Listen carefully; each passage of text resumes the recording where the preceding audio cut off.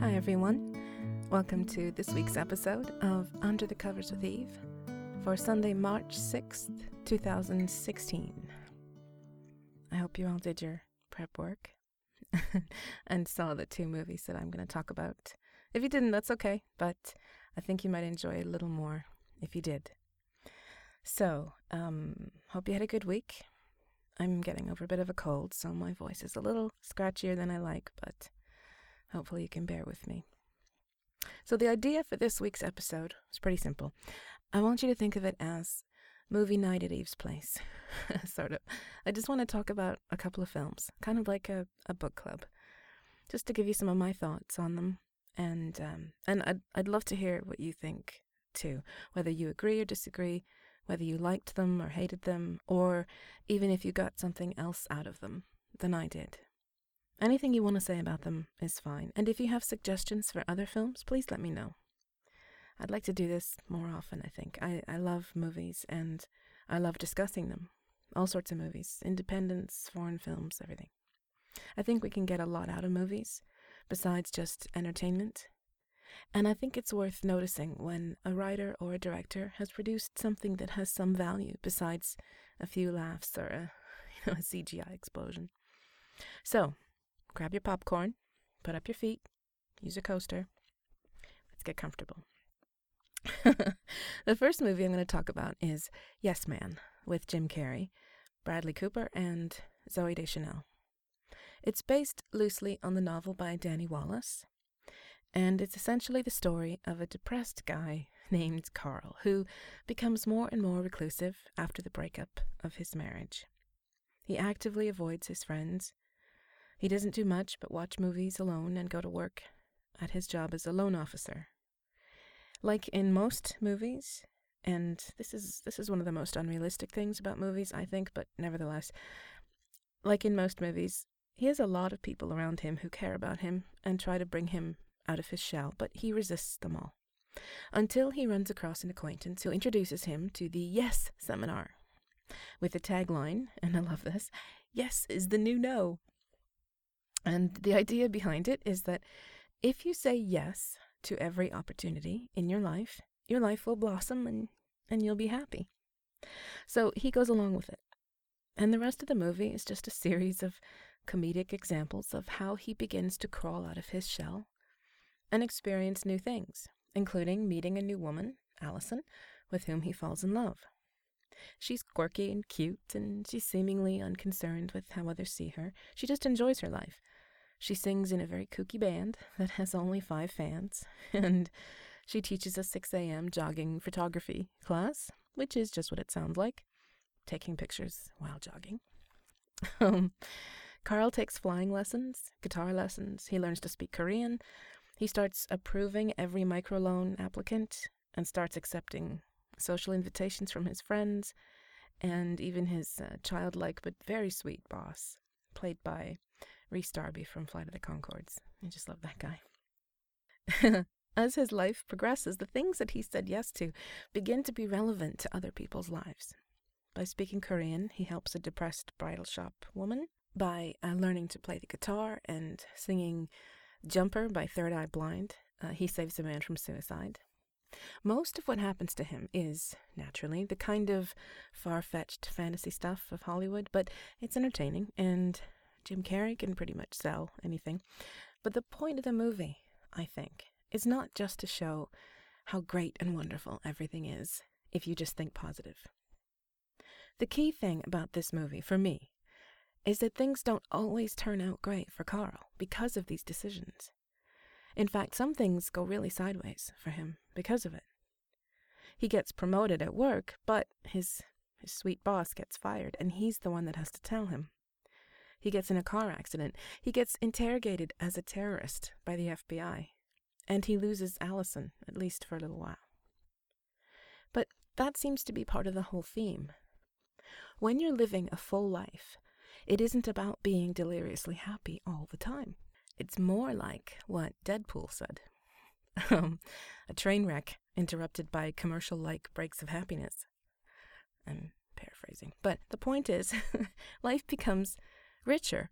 You become wiser. You learn things about yourself and life, and you learn to appreciate good things a lot more. So even if what you say yes to ends up being a failure or a non-starter, that doesn't really matter. I think the most important scene of the movie is when Carl and Allison have snuck into the Hollywood Bowl at night, and she says, "I know there isn't a huge demand for blurry photos taken while jogging, but I just love doing it." She knows that her crazy band has only 5 fans. She doesn't care. She says, "Life is a playground."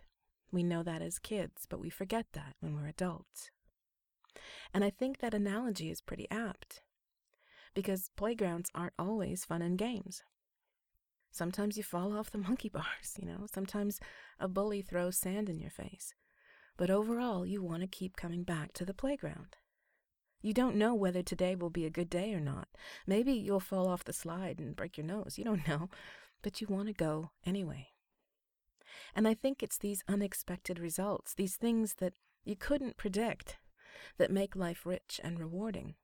Things you look back on later and say, if I hadn't stopped for that bagel that day, I would never have met so-and-so. Or if I hadn't taken that night school class, I would never have ended up meeting so-and-so who got me this job. Sometimes it's even the result of bad things. Breaking up with so-and-so was terrible, but if I hadn't done it, I wouldn't have moved to a new city and started making music or whatever. It really doesn't matter what makes us get off the couch and go live life. And it doesn't matter if we choose badly or make mistakes, which is what I think a lot of us are really afraid of. We're afraid that things can always get worse, that if we make an effort, if we try and fail, that we'll feel even worse. But my point is, even if you fail, it doesn't mean your life won't improve. At the very least, it makes life less predictable, less mundane. And I think that's key for depressed people. They see their future as already mapped out. They can't see anything different on the horizon. They believe that their future is going to roll out before them like a well-worn rug, a familiar pattern, frayed around the edges, but unchanging. So that's what I think you can take from this movie. Like all movies, it had to condense things in terms of time, and it had to exaggerate for effect, so naturally, changes like this won't be so quick and dramatic in real life. And because it's a comedy, there's a pretty high quirk factor involved. Lascivious older landladies, kooky scooter girls who fall in love with you, bosses who have come as your favorite Harry Potter character parties. But I think that if even just 1 or 2 of these types of things ever happened to you in real life, it would be something to grab onto and experience to the fullest. Don't be afraid of what will happen. Don't worry about failing or making a mistake. Even those things can change the course of your life for the better. Okay, so the second movie, The Secret Life of Walter Mitty. Just a bit of background. The Secret Life of Walter Mitty was originally a short story written by James Thurber in 1939. And originally it was about a henpecked husband who has 5 elaborate and self-aggrandizing daydreams while on a shopping trip with his domineering wife. The story was made into a movie in 1947 starring Danny Kaye, and the details were changed considerably. In that movie, Walter was kicked around by pretty much everyone in his life until he met a woman who was actually involved in a plan to hide some Dutch jewels from the Nazis, and so Walter becomes involved for real in a true-life adventure. But the 2013 version, written by Steve Conrad and directed by and starring Ben Stiller, is different again and focuses more on a lonely man who never achieves his grand dreams, rather than someone who is henpecked or maltreated. There is a little bit of that, of course, but the main point seems to be that Walter just led a closed-off life and essentially lived inside his fantasy world. The movie begins with a dull day in the life of what appears to be a very dull man, until we get a glimpse of his inner world, where he's a dashing hero capable of amazing feats, or he's a mountain climber or an astronaut. We see him trying to make a connection with a woman he works with, but he can't do much more than dream about her or try to reach her on a dating site, neither of which work out very well. He works at the now-defunct Life magazine, and the story takes place as the print magazine is closing down for good. with all the angst and drama that accompanies a corporate mercy killing. He plods through the day in a sad kind of way, taking abuse from the smarmy jerks who have come in to oversee the last issue, mired in his own closed-off world. We're not even really sure why Walter should be so closed off. Maybe that's the point of this version of Walter Mitty. You don't need to have other people around you, stopping you, or beating you down, or abusing you. Sometimes it's enough just that you don't value yourself highly enough, or take enough chances. He has a vibrant sister and mother who love him. He has the respect of his closest co-worker, and, as we find out, one of the world's most celebrated photojournalists, too. And yet he's still an unhappy, unfulfilled man. His life-changing moment comes when this photojournalist, played by Sean Penn, whose photos Walter has been processing and archiving for years, sends him the final roll of film and the shot that will be used for the final cover of the magazine, except that the negative is missing. The one killer shot that everyone is just desperate to see is missing. And Walter is desperate to find it.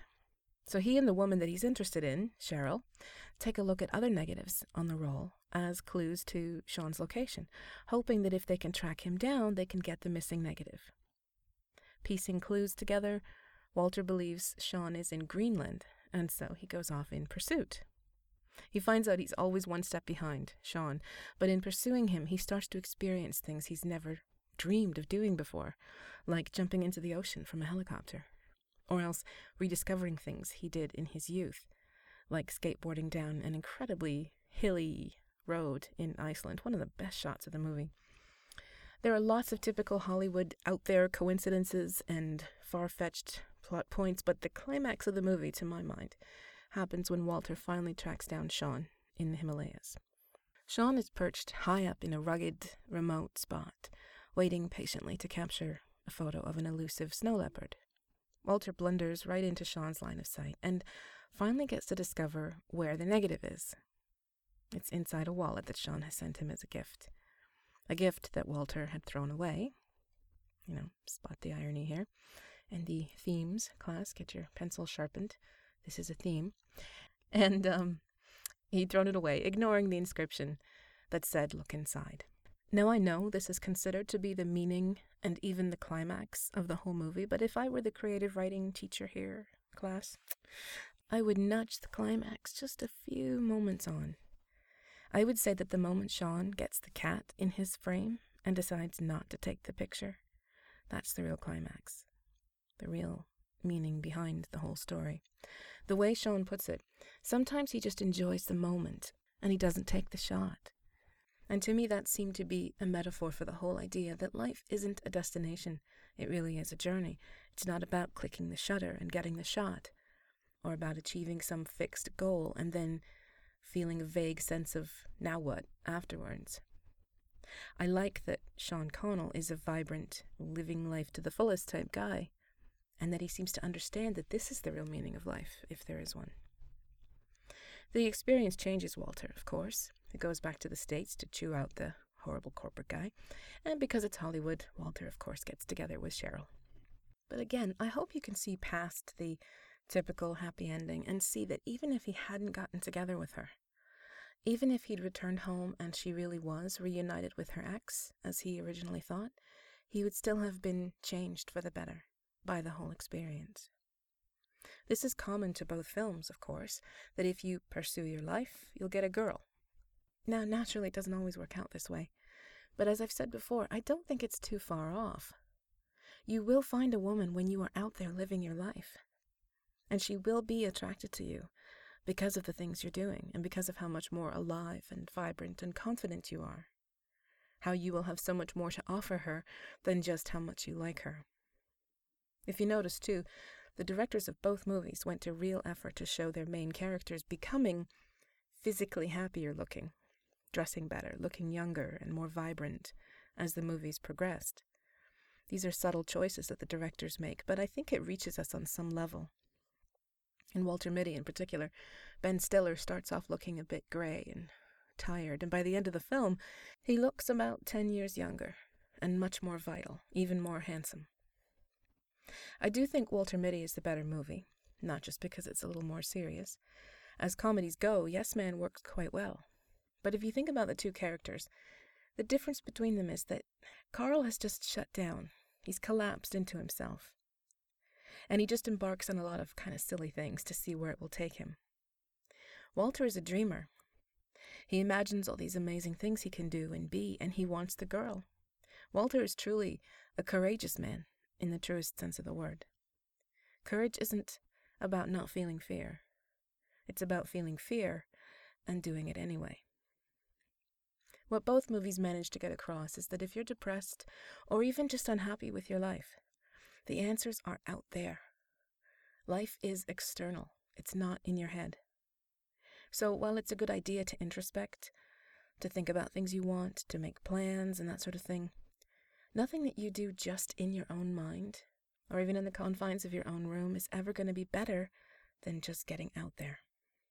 I think that part of the reason people don't get as inspired as they could be by art, and I include movies as art, is that they think art has to reflect real life all the time, 100%, to be valuable. They see one thing that seems far-fetched or too Hollywood or whatever, and they dismiss other really important messages that they might take from the movie. The thing I want to leave you with about both of these movies, or about any movie that means something to you, is that I want you to look for even the smallest moment in the film, the smallest thing you can take to heart and use in your life. Maybe it is just saying yes to a party thrown by a coworker, something you'd never do. Maybe it's picking up a skateboard again after many years. Whatever it is, it doesn't matter. Maybe something amazing will happen, and you won't know unless you try. So thanks for coming over. I hope you enjoyed movie night. Clean up your popcorn bags. As I said, any suggestions for future movie nights, please let me know. I'd like to compare two similar movies, I think, but we can always just talk about one as well. If there's anything you would like to discuss, I'm all ears. So that's it for this week. Thanks again for joining me. Stay cozy, stay warm, and I'll talk to you again next week.